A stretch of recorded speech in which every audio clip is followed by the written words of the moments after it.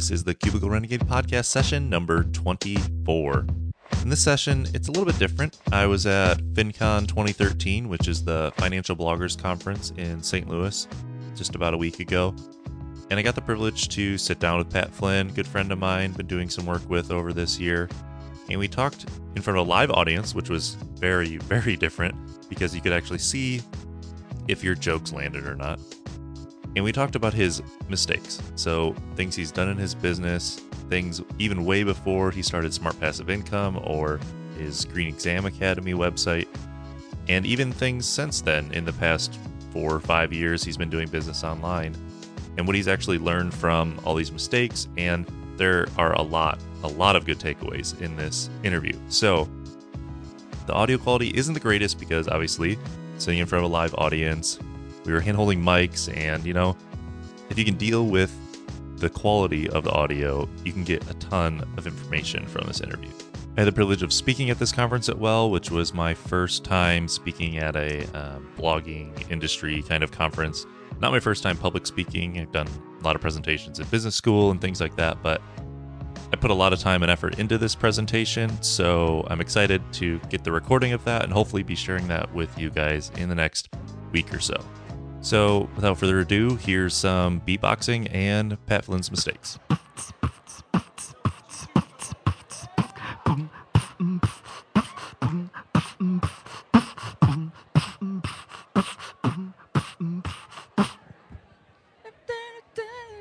Are you done yet? I'm done. Okay.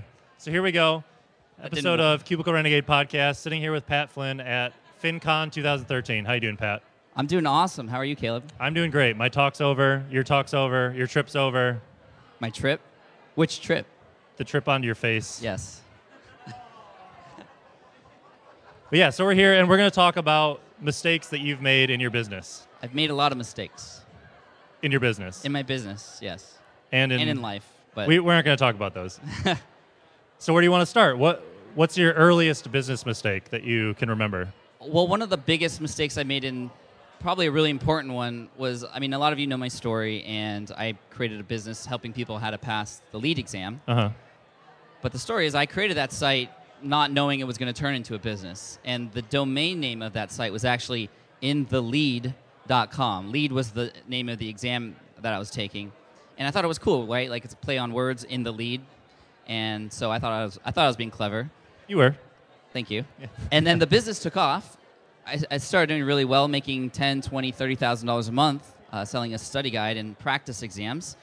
And it was April of 2009. I get this nice letter from the United States Green Building Council. And I opened it up, and they basically told me to stop what I was doing. And initially, I just freaked out because it was a real letter from an attorney. And I didn't read word for word. I just saw stop what you're doing, and I freaked out. I thought I was getting sued. I was like, everything I had done, what am I going to do? I should just stop what I was doing. And initially, what was going through my head was, wow, I'm doing real business stuff, and this real life stuff is happening. I don't think I'm cut out for this anymore. I should just go back. You were just going to quit? I was scared. I was like, I didn't know what I was doing. I didn't think that I was maybe cut out for business or doing it the right way. I thought I was just not cut out for it. Yeah. But I called an attorney to help me out, and he said, okay, don't worry, you're not getting sued. It's a cease and desist letter, basically saying you have X number of days. They gave me 14 days, which was nothing, to change my domain name or just stop what I was doing. So he called their counsel, and they talked, and they gave me 60 days. So that was a negotiation. And so I could have fought for that domain name. It was really cool. But who knows how much money I would have spent. And I had gotten some advice from people in a mastermind group. Hey, you can create a new domain. You can just dump all the same content, same theme, and all that stuff, and do a permanent 301 redirect, which is code term for saying, basically when anyone goes to my old site, it redirects them to the new site.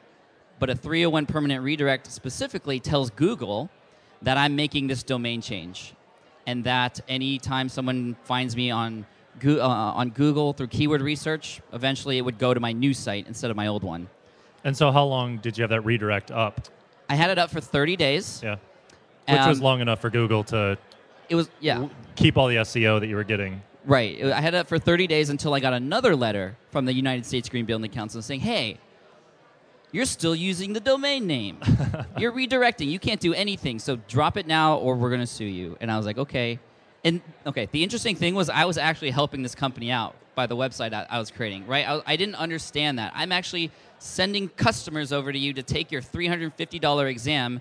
I'm making people more comfortable with actually taking the exam because they have the material to do it. Why are we doing this? And actually, I found out. Maybe because you were increasing people's passing rates, and so they weren't taking the test as many times. Oh, possibly. I didn't even think of that. I didn't even think of that. But really what was happening was there was a lot of sites coming up also talking about the LEED exam that were using LEED in their domain name, and they were doing it in a way that wasn't presenting LEED in a good light.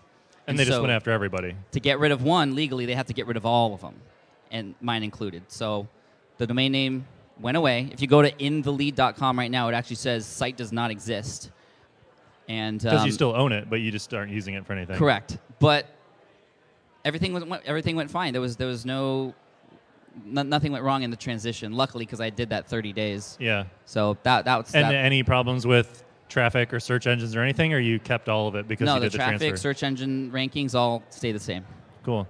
And then, so after you started that one, you also started a couple other blogs that you don't do anymore. Yes. You want to tell us about some of those? Yeah, a lot of people don't know this. They see the transition from my LEED exam site, Green Exam Academy, to Smart Passive Income, where I talk about it. But there was some other sites in there in between that I tried to create. And one of them was one that I wanted to start with my wife because she saw what I was doing at this time. And actually, she was my fiance at the time. And so I thought I wanted to create a project to get her involved. So again, I thought of a really clever domain name. No trademark in it, though. And the domain name was going to be called A Couple of Thoughts. Like, we're a couple and a couple of thoughts. But I'm picking up what you're putting down. Okay, I got it. And so the site was going to be a side-by-side blog theme with, like, the left or right side being... Like his and her towels, kind of? Yeah. Left side is my opinion on a specific topic of the day or a topic of the week. And, I'd have the male perspective and she would have the female perspective, right? And I thought that was a good idea. And we were both really excited about it. So I built the theme because there was no side-by-side WordPress theme that would do this and allow me to put, like, a specific category or topic of the week in there. And I spent maybe $500 creating a theme on elance.com, and everything was ready to go. And then we decided to write. And as we were writing, we were fighting, and it wasn't fun. It wasn't fun anymore. And it was just hard to be witty and interesting and to a potential audience. And anyway, it was just hard. And so we dumped the project. The really interesting thing, thinking back, what if we just started writing first and discovered that before we spent all this money and 2 months' time creating this site? We should have validated what the product was actually going to be first before we created the platform around it.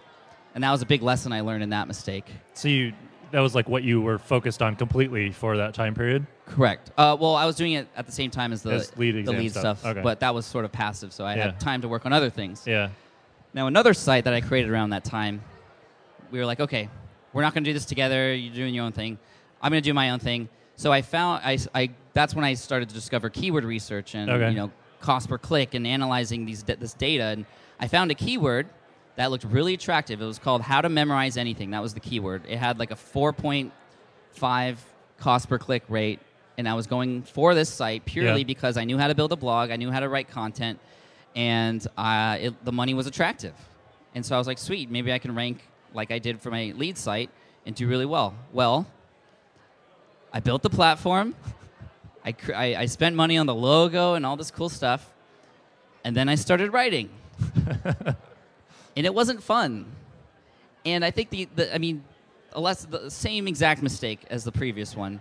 But even beyond that, I was a money chaser here. I wasn't thinking of the long term. I was thinking of the money was attracting me to this, nothing else. And that's when I learned that everything I do from that point forward should be because I'm passionate or there is some passion to help a specific group of people that would push me forward. If I had passion for this how to memorize stuff, which I thought was related, it would relate pretty well to the study exam site that I had, so there's a little bit of crossover.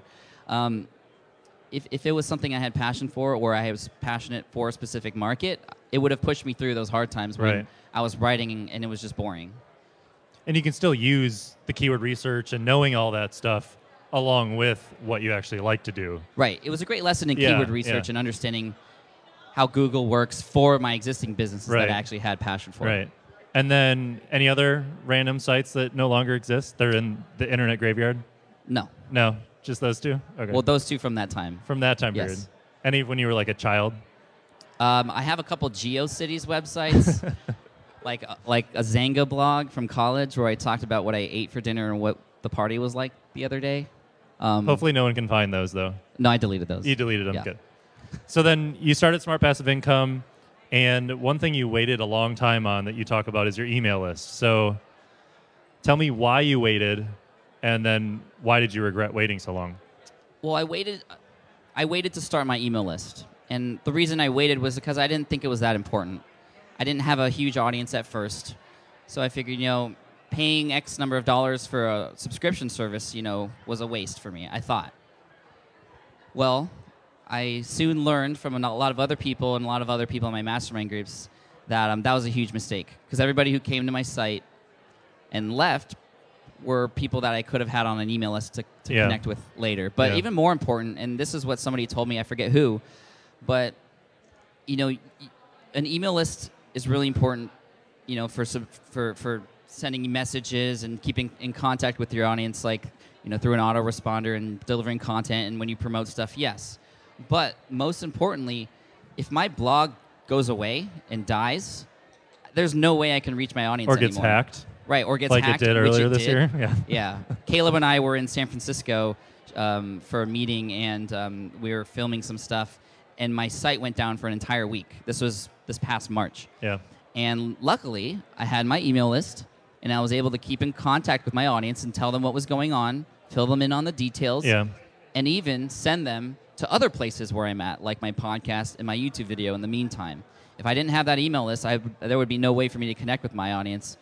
Although I did have my podcast and YouTube channel, which, my strategy of, using multiple platforms to deliver content in different forms to people, Yeah. that helped in my favor too. But the email list is huge. It's your business's most important asset. Yeah. And there's nothing more personal than emails right now. I mean, I don't know about you guys, but I wake up and I would check my email within the first 30 minutes. I mean, it's sad, but in an email is almost like someone ringing your doorbell or ringing your phone. You can't not look at it. It might be something important, and if you use the right headlines, of course, and you deliver, it's going to pay you back. And also people know they could immediately email you at any time, too, because they could just reply to any email you send them an autoresponder, and you immediately have that contact. Yeah, absolutely. And even a cool thing that I'm doing now with my autoresponder, I think it's the third or fourth email that people get automatically after they subscribe.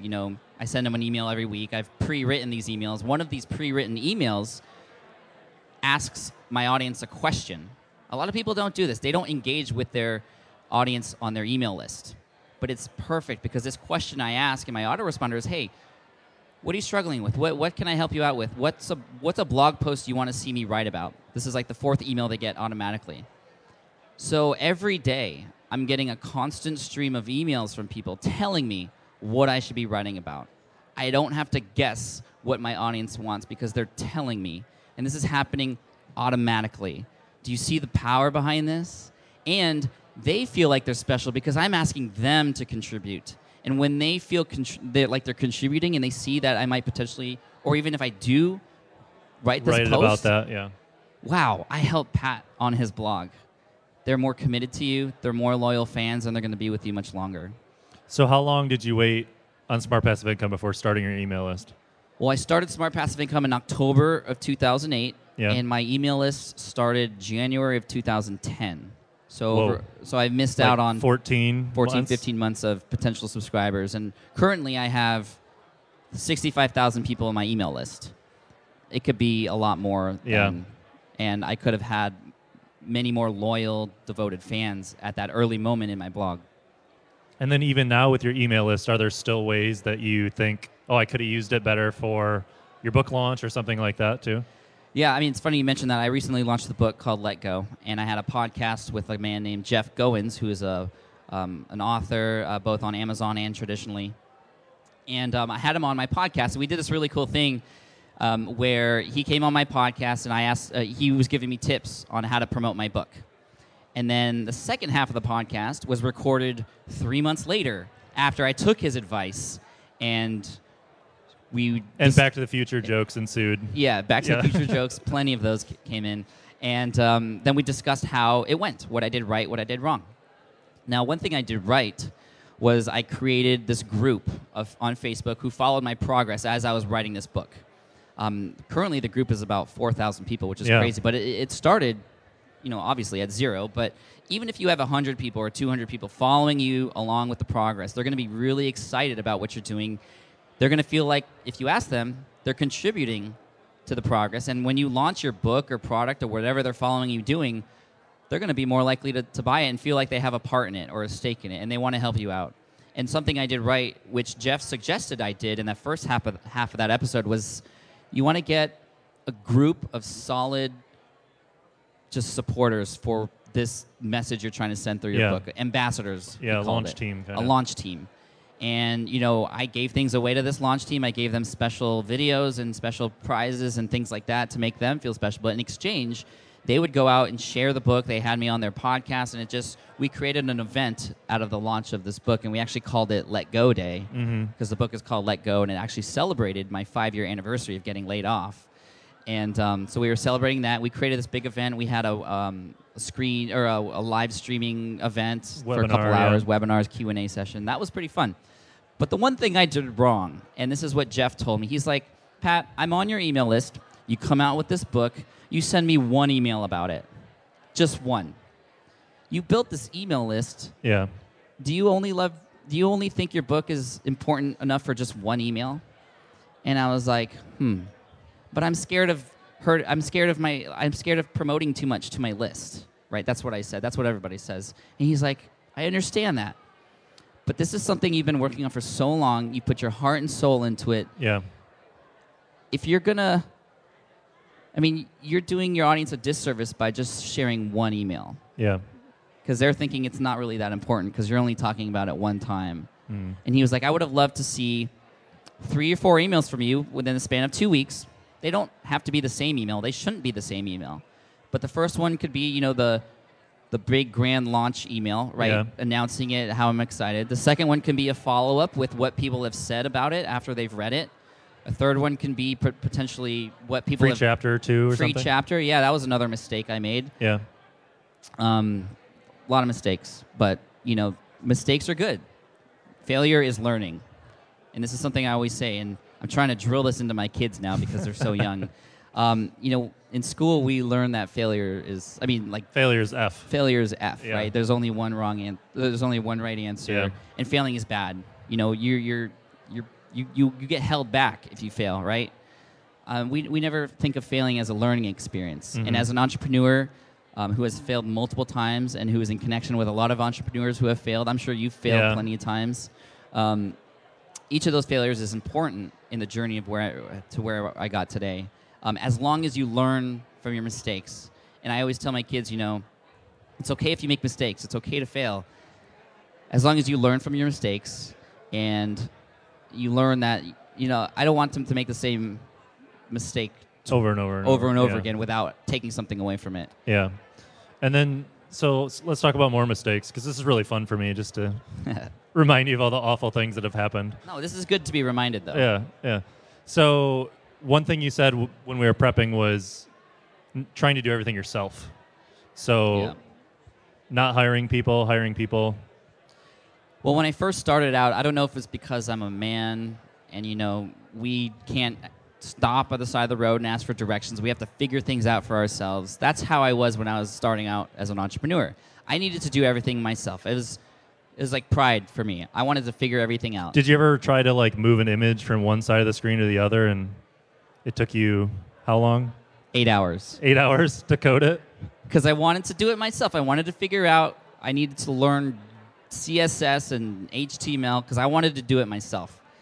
And I finished after 8 hours, and I was proud of that. I finally figured it out. I was on YouTube and reading all these tutorials, but it was 8 hours to do something that I could have asked one of my friends or colleagues to do it would take 5 minutes.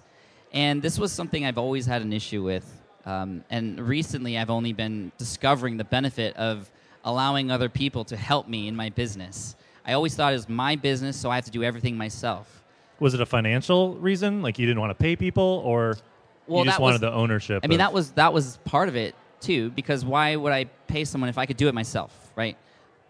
Because I could save a lot more time, I figured out eventually. And one of the first times I learned about this, actually, after that initial 8 hours spending that image, a few months later I came out with my book, which was the Lead AP Walkthrough. This is the Lead Exam Study Guide that I came out with. And the book was doing really well, and I was told from some people, great, your book is doing well, time to introduce a second product, an audiobook. I was like, sweet, that makes perfect sense. You know, I can use it as an upsell. People might not want the book, but they can get the audiobook to study in their car or whatever during lunch at work. So I was like, sweet. So I spent 3 days recording it myself, and I listened to it, and it was the worst audio I've ever heard. Like I was not comfortable behind the microphone at that time. The quality wasn't good. I didn't have the right equipment. I was using one of those headsets. Like a gamer headset? Right. So it sounded like, I was a flight controller dude reading this book that's supposed to be for professionals. So I was like, guys, I went back to my mastermind group after this happened, and I was like, guys, I tried this audiobook thing. I don't think it's going to work out because I recorded it and it doesn't sound good. I can't ask people to pay for this. And they started laughing at me. And they're like, you tried to do this yourself? You're crazy. I was like, I don't know what I'm doing here. They're like, find someone to do this for you. You're making some decent money now. You can spend money on your business. I had never spent money on my business this way before. So I asked, what do I do? Can you do it for me? And they're like, no. Go to elance.com. There's odesk.com as well, but I went to Elance. I put up a job for someone to record my audiobook. And I had 15 people sign up and bid on my project. I was like, sweet, this is awesome. This guy could do it for $200. And then he wasn't the best one. Well, they had like a 3.5 rating and stuff, and I went to my group again because I was like, I always was constantly asking for help. And that's something that was really important, I think, to my success was I always was asking for help. I wasn't afraid to ask for help after I found out the power of what asking could do. Obviously, I didn't want to be annoying, and I would always try to give back after people helped me. But anyway, I got these bids, and I went back to my group. Guys, what do you guys think of this guy? He can do it for $200. And they were like, is this the lowest bid? And I was like, yeah. He's like, don't do it. So that's something I learned a few times, actually. Never go for the lowest bid. They're doing that to try to undercut everybody else, and they're probably not going to provide you the best quality. You don't want to take that risk. Fast forward, sidetrack a little bit. Yeah. Another mistake. I started an iPhone application business with one of my business partners. That was not the mistake. The mistake was hiring someone on Elance at the lowest bid to create this application that should have taken 3 months, or should have taken 3 weeks, but took 3 months, and we ended up paying way more than we needed to, and a lot more stressful. But anyway.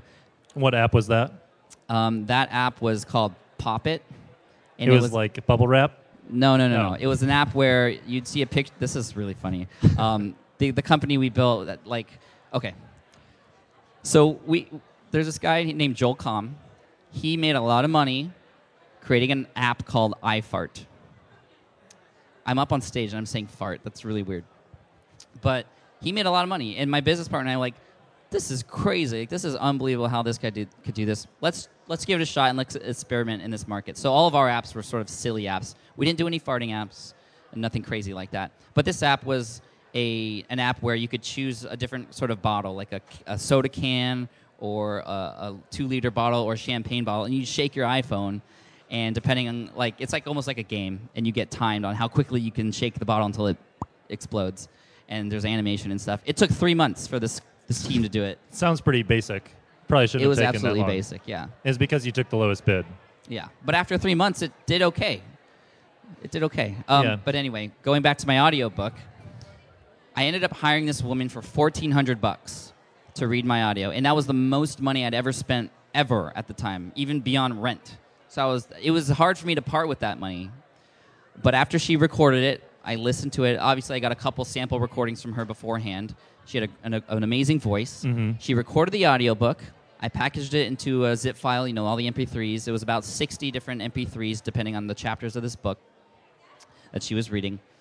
And I sold it. I sold it this way. So I had the ebook by itself. I had the audiobook by itself. Both of those were being sold for $29.95. And then I had a package for the ebook and audiobook for $49.95. In the first 2 days, I made up the cost of hiring her. And everyone who had listened to that audiobook was so impressed with the quality that I wouldn't have been able to do myself, that they ended up sharing it like crazy. And it was interesting because after a couple months of sales with both the ebook and the audiobook, most people got the package. Yeah. Because they were getting it at a sort of a little bit of a discount. Yeah, $10 discount. Yeah. Right. So one of the best ways to make more money is if you have products, create more products, especially ones that are in line and match up with the ones that you already have. Your best customer is your existing customer, if that makes sense. It does. But you also want to get new people into your business as well, which a lot of your existing customers will help you with if you can provide value and give them a means or some sort of incentive for sharing as well. Yeah. So one of the mental things you were saying was you could have recorded it. You did record it. It took you 3 days. But if you find someone that can do things, even if you can do them, there are people out there that can do them better than you if you're willing to pay for it. Better and quicker, and that's why I hired Caleb here to shoot a lot of my videos. He did the book trailer for Let Go. He helped splice a video from New Media Expo this January, my presentation. He put that together for me. I could have done that myself, but I've learned that, hiring other people, yes, it does cost money, but time is also money. And that was a big, important lesson I learned. Well, when you take, what'd you say, 250 hours to work on your keynote, sometimes you need to hire people to get the other work done when you... Right. Yeah. I spent quite a bit of time preparing the keynote for this event. How many of those hours were spent just on the trip? Maybe 2. 2 hours practicing tripping? Because I wanted it to look real, not be obviously fake, and I didn't want to hurt myself. And I was reading articles about how to fall properly. Wrestlers do this, right? In WWE. I thought wrestling was real. It's not real? No, I'm just kidding. There are ways to fall properly so you don't hurt yourself. Weight distribution, I'm not going to bore you with the details. But I did practice that. Although I didn't account for how long the room was. I started at the back of the room because I wanted the dramatic effect going in reverse. Well, I ran up, tripped, ran back, ran up again. And those pauses you heard in the beginning, those weren't for dramatic effect. Those were so I could catch my breath. But it worked out in my favor. So another mistake. You did WordPress plugins, you said. Yeah, so I saw the success from a lot of my colleagues who were building WordPress plugins and selling them for a premium, like premium WordPress plugins. A guy named Michael Dunlop created Pop-Up Domination. Another guy named Glenn Alsop made one called Opt-in Skin, which is really good, which I still use on my site. And so I was like, wow, I have a lot of ideas for things that I could build that would make a life of a blogger easier. Maybe I should try this market. So what were some of those ideas? So one of the ideas was to create a resource page and have a admin panel in your backend where you can just quickly swap out and it'll keep track of links and all that stuff. And it's still a good idea, I think, because my most profitable page of my site is my resource page. And resources being things that I mention on other posts that will help my audience. And it becomes a place where people can go to look for products, services, tools that would help them. But it's so profitable because a lot of them are affiliate links because you're recommending stuff you used. Correct. So, and I love the idea of a resource page. You should always have a resource page on your site because it's not aggressive. People choose to go to that page, and you get paid in return for showing them products that will actually help them. And so it's a win for everybody. It's a win for me because I make it a commission. It's a win for the people there because they don't have to find it. It's all there in one spot. And it's a win for the company, obviously, as well. But so anyway, I created this plugin to make and manage those pages easier. But I made this mistake of not telling the developer I hired for $2,000 for this one plugin everything that was supposed to happen. I told him what I wanted to happen, and I gave him a few ideas on how I wanted it to work. But when you're working with any sort of software developer for anything, from iPhone apps to WordPress plugins, themes, or whatever, you need to give them every single detail from what button goes to what, or what page links to this, or, because I knew what I wanted the plugin to do, but I didn't realize there was all this when you install a plugin, there's like the settings area and the buttons and all these different things that go along with it. I had no idea. Yeah. So it would have been really smart for me to go talk to Michael Dunlop or go talk to Glenn Allsup and ask them About the process about of hiring someone to make right. a plugin. And I learned that And maybe using the same developer they did. perhaps, yes. Yeah. Wireframing, every single bit of that would have helped me out so much, because when you give a developer just a little bit of information, they're going to fill in the details for you their own way. And then it's not going to match with your way. And I just got really frustrated with this process, going back and forth, trying to make this better. I just scrapped the project. So that's another $2,000 down the tube. But it was a $2,000 lesson, one that I could pass on. And hopefully You're welcome, everyone. No, I'm just saying. So I learned from that too. And I learned also after reaching out to these people who had plugins that if you're going to do any type of software, customer service is a major part of that business. And for them, it's been a headache. So I was like, okay, well, I don't want to add a whole customer service team behind what I'm doing. So I just scrapped that idea as well. So I didn't prep you on this, but we're at a personal finance conference. Are there any personal finance mistakes that you feel like you've made? Wow. Thanks. See, I didn't prep you on this at all. Yeah. You didn't prep me. When I was working in the architecture firm, I wasn't doing a good job with saving for retirement and things like that. And I think even though I was young, I was thinking, hey, you know what? I'm young. I got lots of time. I don't really have to save very much at this time. But, after reading a lot of your sites here and discovering this, and I discovered this right around the time I got laid off, was that, since I'm young, I have a lot of time. Yeah, I should use that time to my advantage and start saving now. And even that little bit I save now can go a long way, exponentially down the road. Mm-hmm. So that's why now, even though I'm, a little older, I'm still relatively young, I'm putting most of my earnings away for later. Yeah. And still trying to live the same lifestyle. Yeah. Cool. It's a good answer. Thank you. Yeah. I think we're good. Are we good? Any other mistakes? Deep, dark secrets? No, I'm just kidding. I don't know. I don't know. Maybe after we drink later, there'll be some more. Okay. All right. Thanks, everyone, for coming. Thanks, guys. Enjoy the rest of FinCon.